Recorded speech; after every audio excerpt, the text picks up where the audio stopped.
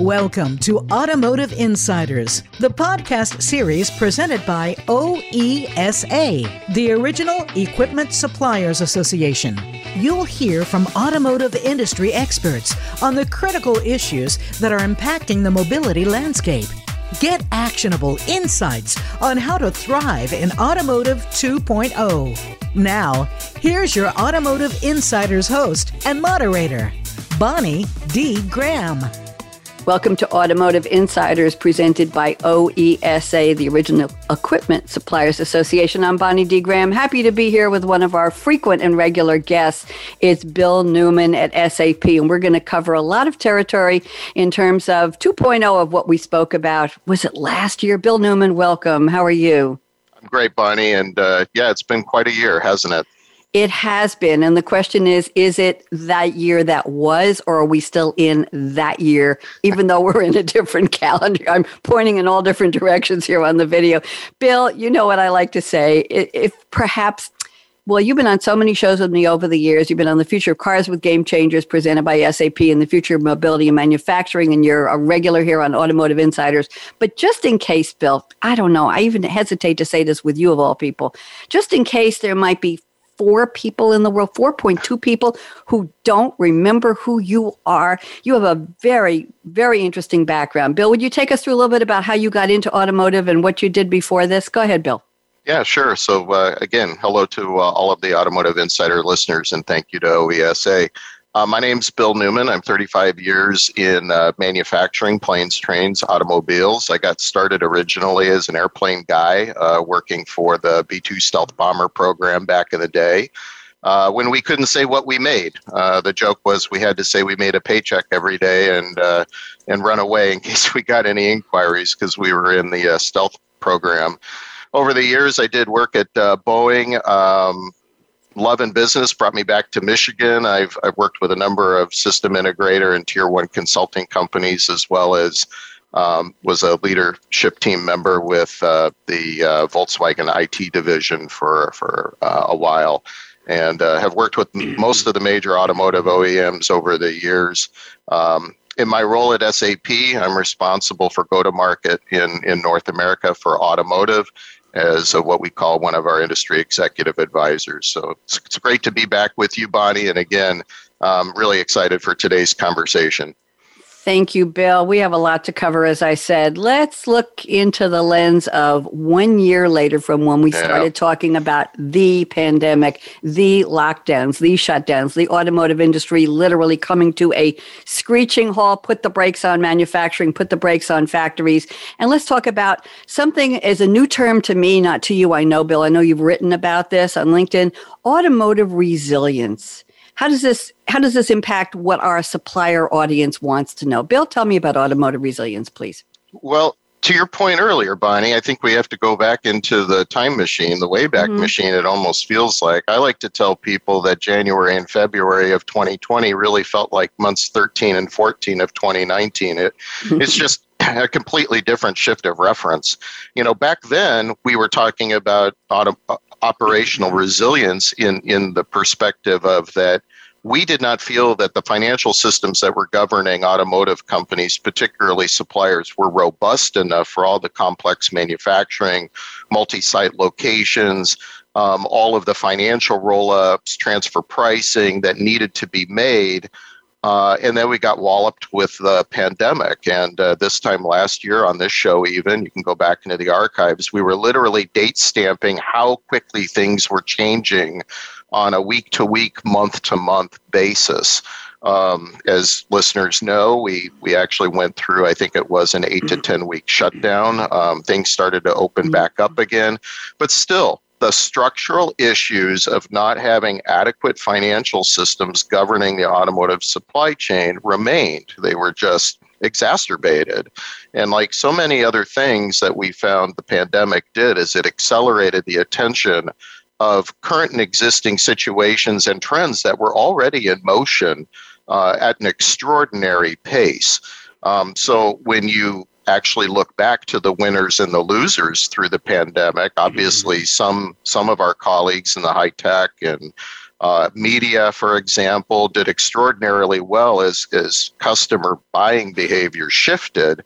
Inside automotive, we basically had to start building cars again, and we were able to do that with great speed, and notwithstanding some heroic efforts by the supply chain and the members, the OESA members. So again, hearty congratulations to everybody through a tough year.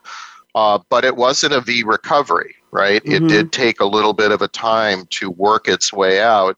And there are some ancillary effects that we're still dealing with today.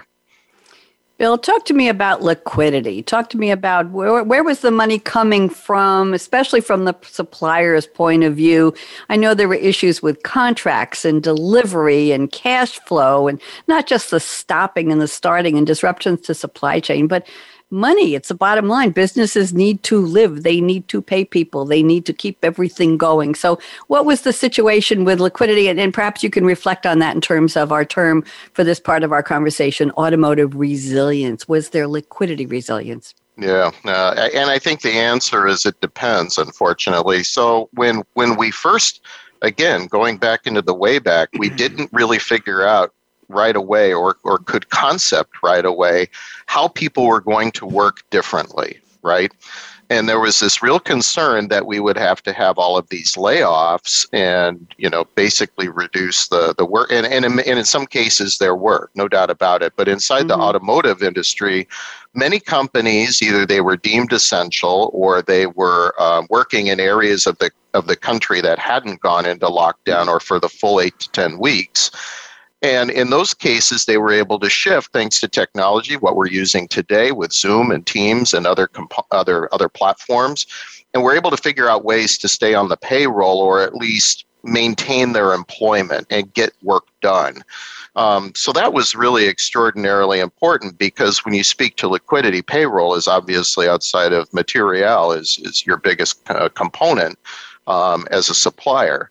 Now, as listeners of this show know, suppliers generally take a while to get that big cash flow wheel going, and it can take 12 to 18 months before you actually have that flywheel of cash coming in and making payments out of a company, particularly those at the lower tier supplier space. And when we talk about the liquidity impacts, and we have actually just did a really fantastic program on this specific topic late last year, we really delve into the whole point of being able to harvest not only your cash reserves, but also your working lines of credit. And when everybody ran, in some ways a bit like 2009, but in many ways very different, when they ran to tap those reserves, there were some people who got to the well late, or they were just not large enough to have those type of working reserves available.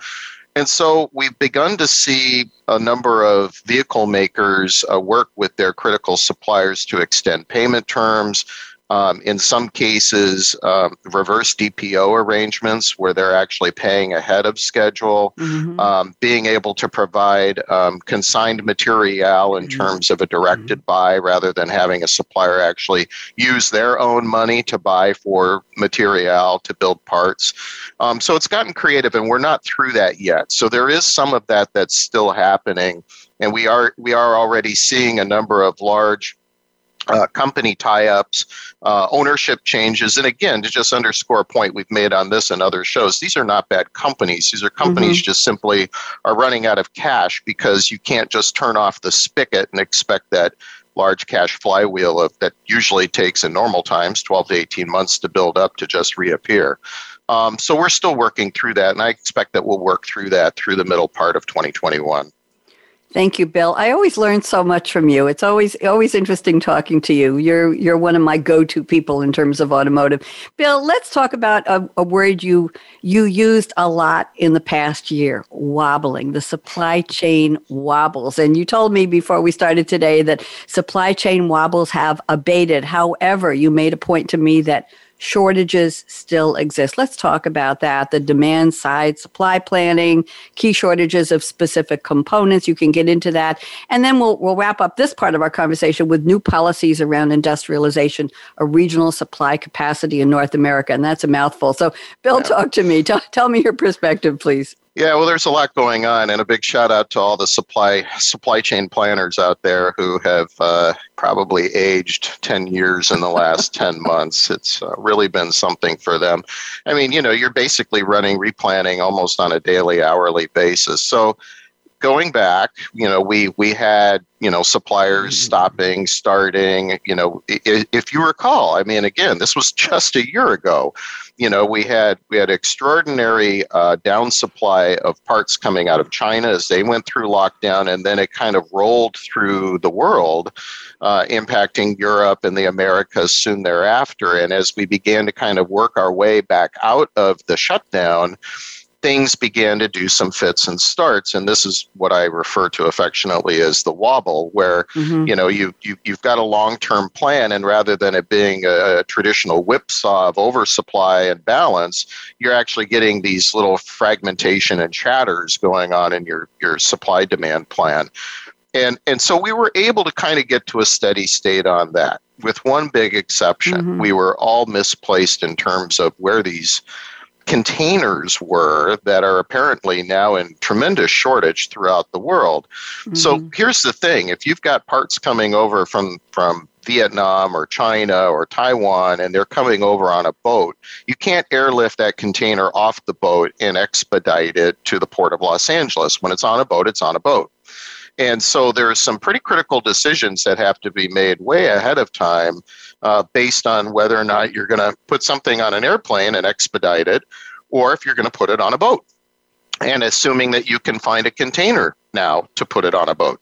And so, we have a global container shortage right now because all of these vessels have been, over the last 2, 3, 4 months, lining up in major ports in at least North America. So Seattle, Los Angeles, Jacksonville, others, look like giant maritime parking lots is the expression I use in my LinkedIn article.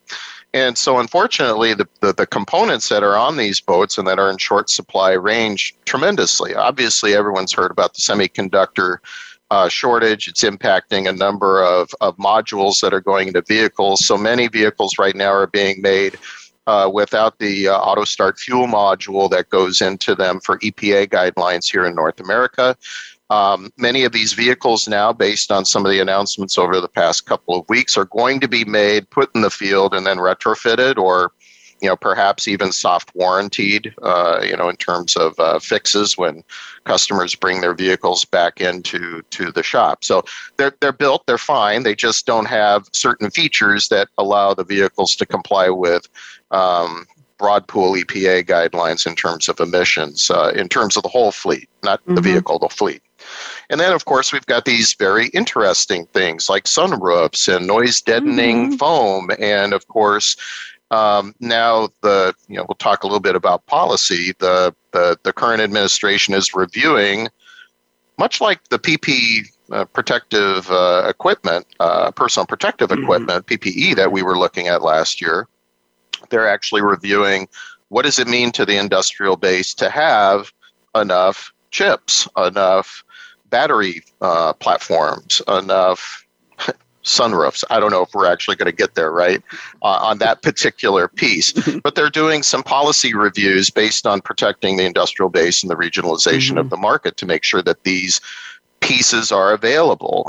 It's been publicly stated that GM and its partner LG are looking at another gigafactory here in North America, specific to address North America regional demand for their products.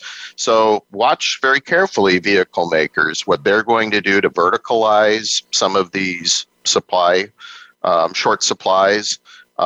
Look very carefully what the current administration in the United States particularly is going to be looking at in terms of their industrial policy. And I think you're going to find that there's going to be some pretty significant investments in retooling of at least the regional supply chain in the coming months and years. Thank you, Bill. Very, very interesting. Let's look at one more topic, and a word that some people love and some people hate, but we all are living with it now, change, right? change. And let's look at what is changing in terms of what suppliers build and how they build it. How much change is going to happen can we look ahead for the rest of 21, Bill? Do we dare to go out to the end of 2021 or are we in for more surprises? I don't know. The old French saying, one of my favorites, plus ça change, plus ça la même chose. The more things change, the more they stay the same. Yeah. Is change going to be the same for us? Is it always going to be changing? What do you see, Bill? Très bien, mon ami. I agree completely.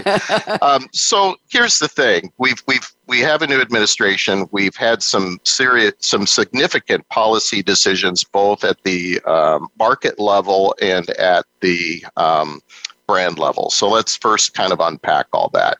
And the big change, no surprise, is going to be around electrification, particularly in North America. So arguably, because of past policies, North America, and consumer demand, frankly, because Bonnie, you and I have talked about this. A lot of us like driving gas-powered vehicles, right? We like the feel. We like how they handle, and we like being actually driving. Exactly. Vroom, vroom, yes. Vroom, vroom.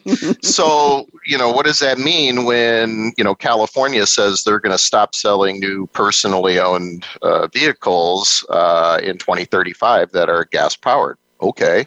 That's a pretty bold statement. And then followed that up with GM's announcement that they're going to go to an all-electric new car sales fleet by 2035 as well. They're going to start with Cadillac. They culled their dealership late last year, and basically it was a buy-in or leave type of arrangement where the Cadillac dealerships had to put up roughly about $200,000. And for those of you for those of the listeners not familiar with how the dealership structures work for light passenger vehicles in North America, it's largely family-owned businesses. So that's a lot of money.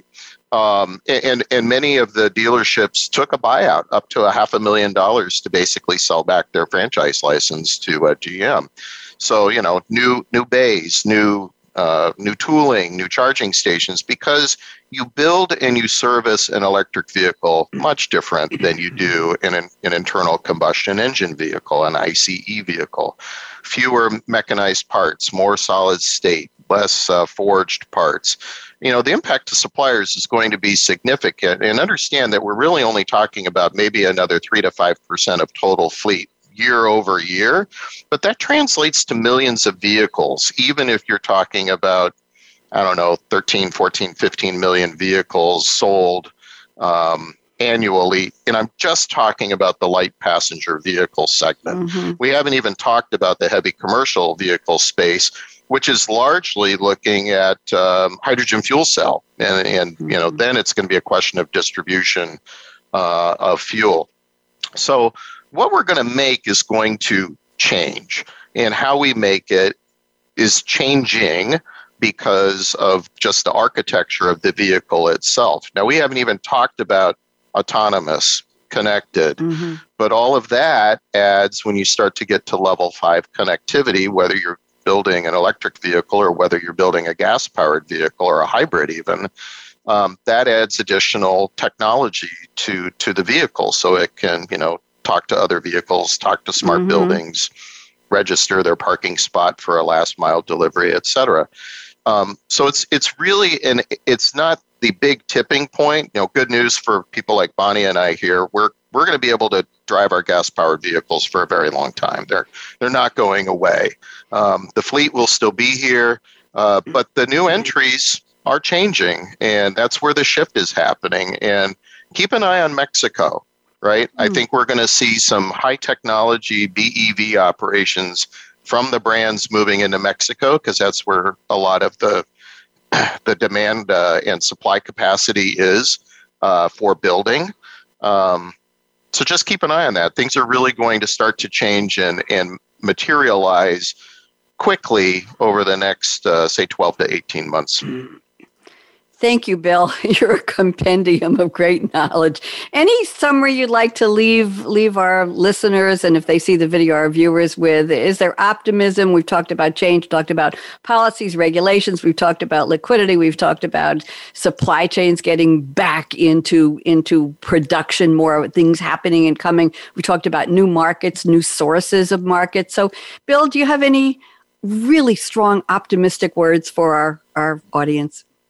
Well, I think with change comes opportunity, but there's also a caveat. So I'll speak directly to our tier 2 and tier 3 listeners out there. Now is really the time to have a conversation with your adult children as to what if they want to take over your family business and whether or not they're inspired to re-architect a number of your product designs so that they can fit in this new electrified world, because that's what's going to need to happen. I mean, one day we'll just wake up and, well, we aren't going to be building as many forged parts in our 20X plan moving forward. And I think it's really important, as a bit of consultative advice here for our listeners, to really understand that shift is underway. And it's not going to happen overnight, but don't be the boiling frog that wakes up one day and, after we've turned the heat up incrementally and, well, now we have frog soup. We really want to make sure that, our suppliers are doing what they need to do to plan ahead. To echo my opening remarks, to have the right financial structures in place to be able to adequately manage not only the planning, but the execution of your business, and to work very, very closely in collaboration with your suppliers and your customers to be able to take advantage of these new opportunities post-pandemic. Thank you, Bill. And coincidentally, I just had a conversation with Kerr Russell attorney Ken Lombardo recently here on Automotive Insiders. It's going to be posted soon, the interview. And he talked about business succession planning, taking over the business, who's going to inherit it. How do you pick the next wave of leaders? How do you make sure, how soon in your business plan do you include succession planning? So I'm glad you touched on that. Bill Newman, it's always, I'm going to say it, a thrill ride talking with you. It's always exciting to be speaking with you. And thank you, Bill, so much. And let's just wave goodbye to Automotive Insiders audience. If you're just listening to us, we're waving at you. Bonnie D. Graham signing off. Shout out to Adam Slayman at OESA for setting this up. Drive carefully. As I like to tell people on my SAP shows, Bill, my car's been getting 2 months to the gallon. How's yours doing? For those of us who still have keys in our pocket and a gas-powered engine. Bye-bye.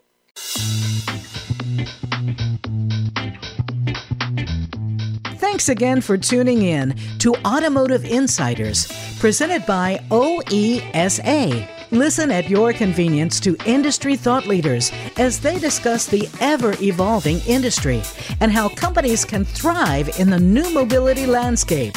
All episodes are on demand on the Voice America Business Channel and at oesa.org. Automotive Insider is presented by the Original Equipment Suppliers Association.